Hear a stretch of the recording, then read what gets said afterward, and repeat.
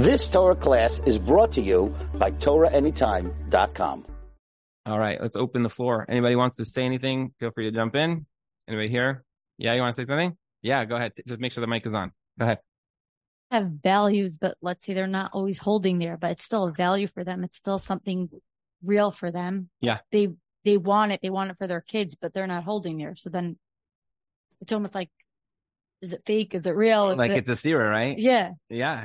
I think that it's. But it's not a stira. People have what they want, aspire to, but right. They're not ready for it. And even parents, like, let's say they have their higher levels, but let's say a son, he'll look at whatever, he's 10 years old and his father's 40. Right. Where his father is not where he is. Right. And then. It's true. I think that more than anything that a parent tells a child is what the child sees. Right. Your kids will learn so much more from the way that they just observe you than anything else you're ever going to tell them. That yell or that scream or that sit down schmooze is going to accomplish like 0, maybe 1%. It's going to be those moments that your kid says like, no, I saw my father was always there for people. I saw my mother. She was saying Tehillim. She was always hosting. She opened the house. Those are the things your kids are going to know. That value it's just happening. You don't even realize that you're talking to your kids 1,000,000 times a day just by how you live your life. So it's the parents that are talking to their kids with words, but their own actions are not reflective of what they're standing for. That's where the kid goes, this is just a stira. You're telling me one thing, but you're not living by the same thing. Most kids, I think, realize that I'm 10, my father's 40. I'm not expected to be 40 when I'm 10. But I now know what my life should be like one day. I have role models. Because of that, and now like I know the trajectory of my life. So yeah, I agree with what you're saying. It's a problem when people hold their children to a higher standard than they held themselves. But if that's the case, then you're just trying to live precariously through your children.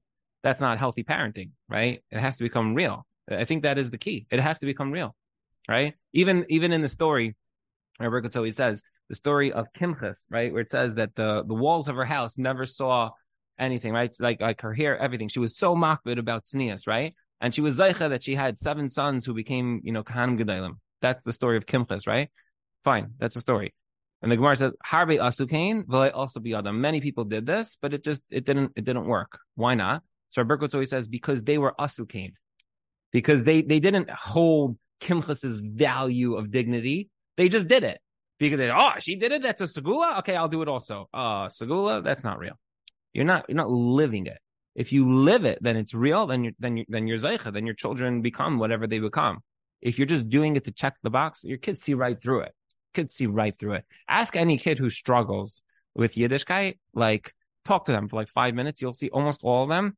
They highlight inconsistencies with our own chinuch or our own system. They see right through it.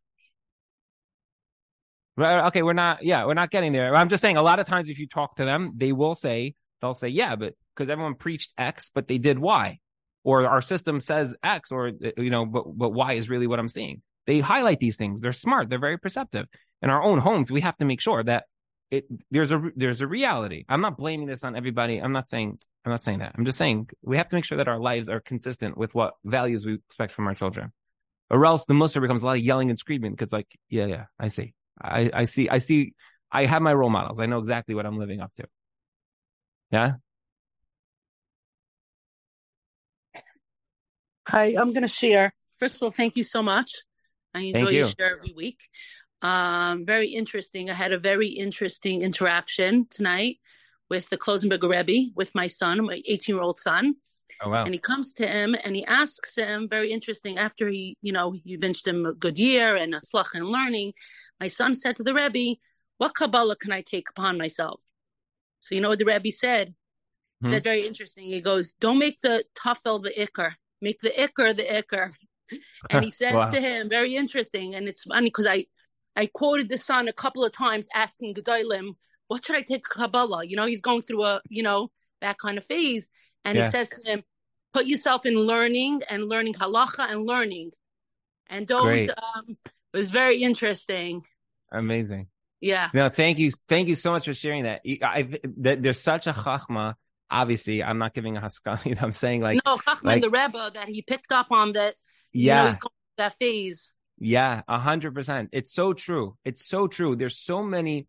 Again, Klal Yisrael is Kadeshim, Imlav Neviim, B'nai Neviim. But there are some who struggle with where the tuffle becomes the ikar. The chumrah becomes more important than the main thing. I love what you just said. I appreciate you sharing that. It's such an important concept. A lot of times we take like these chumras or these extra credit things and they become so much more important than something else. Yes, it's important, 100%. Chumrah and hiddur and all these things are beautiful, but like the main thing has to be like real kirvas elikim, real halacha, real learning, real davening. That's the main thing. When it becomes sidetracked, wow. Thank you for sharing that. I really appreciate that. Thank you. Thank you. Yeah. How does one manage when you make changes for yourself because you feel you're trying to elevate yourself? Yeah. But everyone around you is like, no, I have to change. In terms of a family, like a family unit, I don't. That's a good question. I think first of all, if somebody's single, then obviously perhaps it becomes a little easier. This question. If somebody's in a relationship, I believe that it's really important that if one spouse decides to make a move or make a change, that your spouse is along with you on this journey. When I proposed to my wife, I always say like, this is what I think a proposal. I'll share with you. It wasn't, there was no flowers. There was no whatever. It was very quick. For those of you who don't know, I got engaged on my third date and it was very unexpected. I'm not Hasidish and I didn't know her before, but that was just sort of how Hashem orchestrated it. Now, one of the things I said was that in my perspective, life is a very long journey. It's a journey of 100 years. And a person that goes on a journey with somebody else, I could think I'm doing the right thing. So I'm running ahead of you because I'm just running to get to the finish line. But if you're a step behind me, then we're not going through life together. There's a couple in my neighborhood that goes for a walk every day. See them, like, a non-Jewish couple. They go for a walk every single day. They walk miles. You see them. They're like literally walking the whole neighborhood. The husband is like 5 steps in front of the wife with the dog. And the wife is behind. She's exactly 5 steps behind every single day. And I was like, if he would just stop for like 2 seconds, they would share such an amazing like hour together. But because this guy is 5 steps ahead of his wife, they don't spend a second together. It's him and the dog are bonding like no other couple that I know. Okay. But the wife, she's just always 5 steps exactly behind him. It's amazing, right? That's what marriage is. It's 2 people that are on that journey together. So if somebody wants to do something, if it's something personal, like let's say they want to work on their tefillah or whatever, then beautiful. By all means, they should. But these things are conversations. This idea of nechbadas, I said, my wife and I have schmoozed this through hundreds of times, right? From furniture that you buy and clothing that you buy and places that you go. Like, who are we? What do we stand for? Is this nechbad or is this not nechbad? Every single thing you have to be like done it in a real way, not in a fighting way. Like, let's schmooze this through. Let's hear each other's opinions and let's come to like a common ground. So if somebody wants to grow, amazing. Just make sure that you're growing along with your family and your children, and that it's all becoming one unit that's moving forward, and not that you're moving ahead of the unit. If that happens, you can create a very dangerous situation at home, where Tati doesn't eat this and Mommy doesn't do this, and Tati's always out there and Mommy's always out there, and it's like everybody's doing their own thing, growing in their own way. I don't know how healthy that is. I would argue it's much smarter to do it a drop slower. Just make sure everybody's in the same page, in the same direction. And certainly if somebody's taking on like a chumrah, it doesn't hurt somebody else. That's like not even a chumrah. Even la halacha, that's not allowed. A person can't decide, I'm doing, X or Y. I'm not carrying in the Erev, but we have like a triple stroller and we live on the bottom of a hill and my wife has to push it up every week. It's a beautiful chumrah because you don't want to have to schlep the stroller up every week. But now it falls on your spouse. That's not a chumrah. That's a chumrah that's hurting your family. You really have to ask a shayla on something like that. So these things have to be weighed carefully, but it's a very good question. Person wants to grow. Just remember that you're married, right? It has to go hand in hand. You often mention that you have long conversations with your wife about different topics. Yeah. What happens when your spouse doesn't also communicate their feelings, thoughts? that just lets you talk and respond, okay, that's a good idea. You feel like one show. I think that the next topic that should be discussed is the idea of talking things through, meaning like talk through what it means to talk things through, right? Like again, every marriage is different, and I recognize that, like, some of the things that I say, it might be that this is what I do or whatever. I'm not saying that's something that you have to do, but if that's something that you do want to do, then I think you first have to get your spouse on board before they come home and you start talking to them for 6 hours and they're just nodding their head as they're falling asleep. There does have to be a dialogue before, like, this is the kind of relationship I want. These are the things that give me a life and that excite me and that I feel alive when I'm talking to these things, talking these things through with you. So yeah, I would certainly say that that's something that needs to happen. I'll share with you something personal. I don't mind sharing this. I had once an episode, I'm trying to think about it. Yeah, I'll say it. I don't mind saying it. I once had an episode where it was a very, very stressful situation. I'm going to cut out a lot of details on this one. Okay. But there was a very stressful situation that was going on. And because of that, I physically collapsed. I collapsed. I went to shul and I was like really not feeling well. And the whole world started to spin and I collapsed and Hatzalah came. Yeah. So I called one of my rebbeim and I told him what I was dealing with.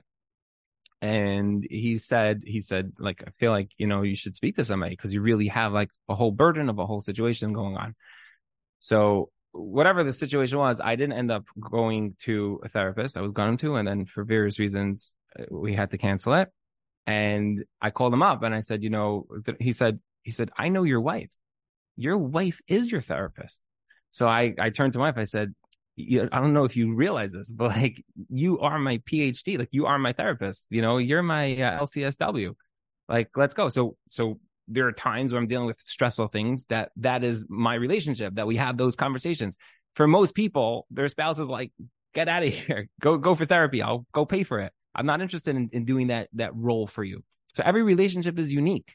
Some people love schmoozing through like machshava and things, and some people, they can't even get past 2 seconds of a conversation. Some people like to talk about their feelings and deep, whatever. And some people like, please talk to your friends about those things. Talk to your mother about that. I think every relationship is unique. And it's part of the idea of being married is understanding that you are unique and your spouse is unique. And you have to make your relationship yours. You have to make it according to like the two people, the two personalities that are involved in this relationship. That's going to be the definition of your marriage, not my marriage, not your friend's marriage, your marriage. And that's what makes our life so beautiful. You could have different people doing different things, but they're all right because this is what works for them. Just make sure that it actually does work for you. But these ideas, a lot of these ideas in your own way, I would just encourage that these things, become a conversation piece. So if it's something that you want and you crave, you say, listen, I would love to be able to schmooze this through, then have a conversation. Say, hey, you should know, I'm not expecting this. I'm not forcing you, but like, this would really be meaningful for me. Start with short conversations. Just talk 10 minutes. Start by Shabbos Suda. Bring out an idea and just say, hey, let's continue talking this through. And let's just see, like, if we're able to develop something. And if it grows from there, then by all means, then you'll see. Again, the way that I structured it is going to be very different than the way you structured it. So I just think it has to be, clearly defined that this is not, an all or nothing thing. If you want something, it's there, it's attainable. You have to just start slow with very little expectation. Then usually it will grow within the confines of your relationship. Make sense? One more thing? Yeah. Yeah. What if your spouse can't talk about these things? It's a very lonely place to be. When your spouse can't talk about anything that isn't neutral, how can you connect with stuff without talking? Here. So there's I can't answer because obviously it's a very specific question to a specific person. So this has to be like talk through. But I would challenge you to find areas in your spouse's life that do excite them and that there is a depth to it. Maybe it's their work, or maybe there's another value system where you find that they're excited about this and they could talk about this for hours and hours and hours. Almost everybody has those things. Almost everybody, unless your spouse is like sitting at home in their pajamas. But usually people have certain things which it lights them up. It gives them life. And if you start with those things, they like money, talk to them about money. Like, you know what I'm saying? There's a million ideas out there that you can connect to your spouse with that I would encourage that should become a starting point for these conversations. And then from there, you see where it goes. Usually people are not interested in the things that they're not interested in, but the things that they are interested in, they usually are. You know, I heard a Rav say once, he said that he has like a bunch of sons, and he said that the two older sons are very into basketball and the younger son is not. He said, why not? Because he's not good at it. So he doesn't like playing it because he's not good at it, right? The things that your spouse lights up from, those things in his life are the things that he's probably good at. Whether it's his work or whether it's something else, there's probably a lot of areas that a person can connect to their spouse that if they looked, they'll find that it's there. But if you try just on your things that you want and you're not acknowledging who you're married to, yeah, I don't know if that's 100% because whatever, but we could follow up with a phone call or email or whatever, but something to think about. Yeah, one more? Okay, one more. Okay. What's the meaning of like? What happens when some of your values do not align because of differences of opinion? That's tough. That's tough. What do you do when your values don't necessarily align? That's tough. Your opinions, or okay, you want to say your value system, you know, how do we deal with this, or what do we deal with this? I think, okay, this is not a short answer, but I'll give you a short answer to this. Meaning it's a really a longer answer, but I'll give you the short answer. The short answer is this is a conversation that has to be tackled. You know, I remember when I got engaged, I was talking to some of my friends about, you know, marriage, and most of it was like, yeah, you'll figure it out, whatever, it'll all happen. One guy gave me a great piece of advice. He said, never put anything in writing because then she'll always use it against you. Like, wow, this guy is a real mumcha. Like, he figured this all out on his own. You know, brilliant guy sitting in the back of a base medrash, figured out, never put anything in writing because it's going to be evidence. Wow, really smart guy. So that was like my catalyst to start studying marriage, because I felt like there's got to be a lot more wisdom out there than this guy who's, you know, telling me not to incriminate myself by saying anything to my spouse. So that was where I got into the idea of, you know, learning about marriage and trying to do this whole thing correctly.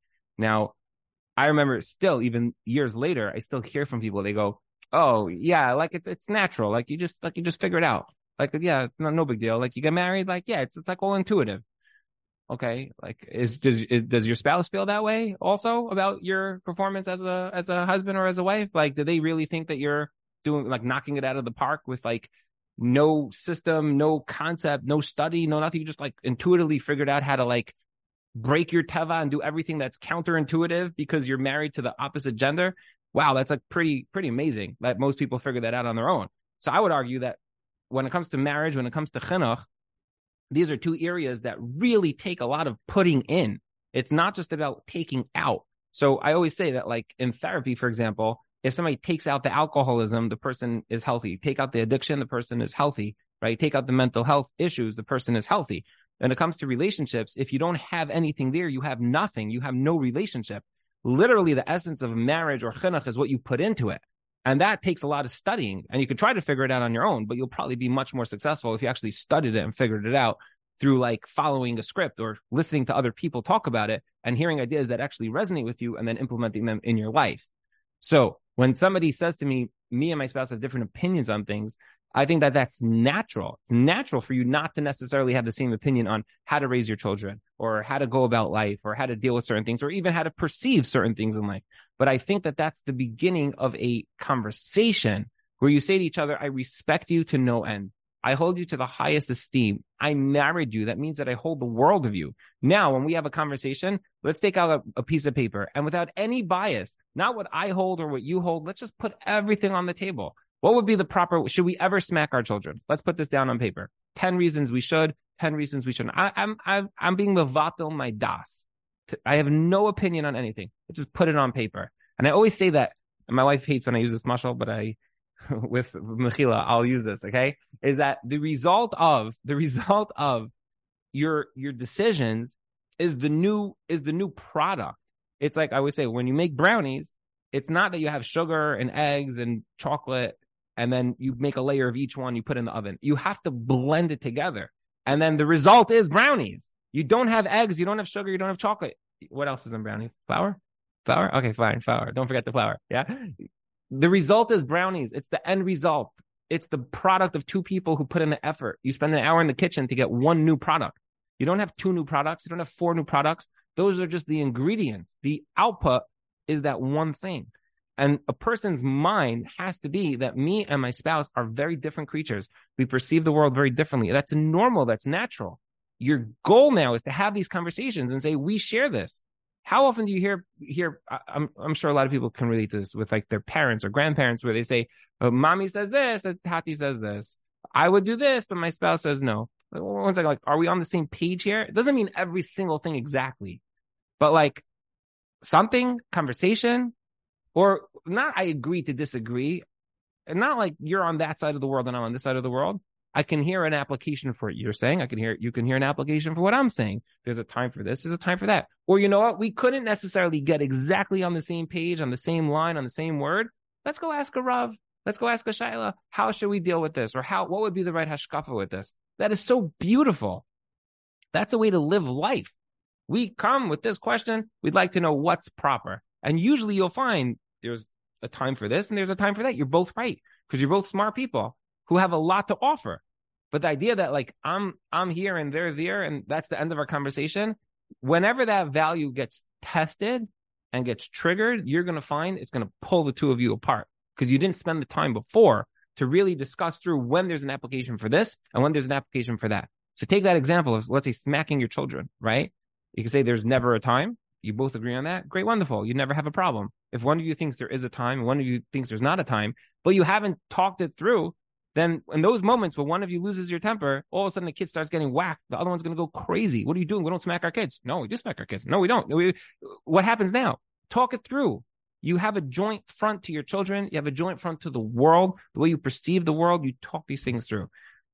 I don't know. Maybe I'm old school. I'm like an old soul. I don't know. I think that talking things through with your spouse and coming to like the same, doesn't have the exact conclusion, but a conclusion that's close enough that like this product is mostly what we agree on, you'll find it's 9 out of 10 times or 99 out of 100. That is the result of a conversation. What usually happens is that we don't have those conversations. So then when we get tested, all of a sudden it highlights how the two of us are just not on the same page. But if you start off not on the same page, that's fine. It's if you end off on different pages, that's where there's a problem. And the way that you bridge that gap is through these real conversations. Not emotional, not biased. I have no day over here. I just want to know, let's put it on paper and see where we can agree. And usually the result of that is something that's really, really, really beautiful. All right. What time is it? 10:07. Should we do one more? Okay, fine. Last 5. One more. Yeah, you guys okay? Yeah? Okay, fine. Let's do one more. I had one quick question. Yes. You gave the mashal about this couple walking she's 5 steps behind him. Sometimes one spouse is growing at a different pace because maybe, I would say maybe you gave him a chance, but you're searching for more depth for yourself.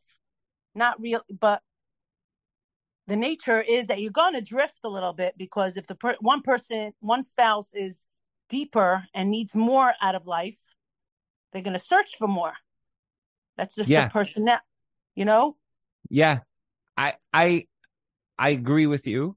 I agree with you. I don't think that overall it's an issue. Let's say a woman wants to focus on her tefillah and she spends 12 hours a day listening to shiurim, Pirush Hamilas, davening from an interlinear art scroll, praying with fire, reads every book that you could possibly find on tefillah, right? And her spouse is not. Her husband is just not there. I don't think that's a stira. I don't think that's a problem. I don't think that's going through life on two different pages. I do think that it would be very nice if the husband acknowledged what his wife is doing and what she's going through and what she's accomplishing and how she's moving moving mountains.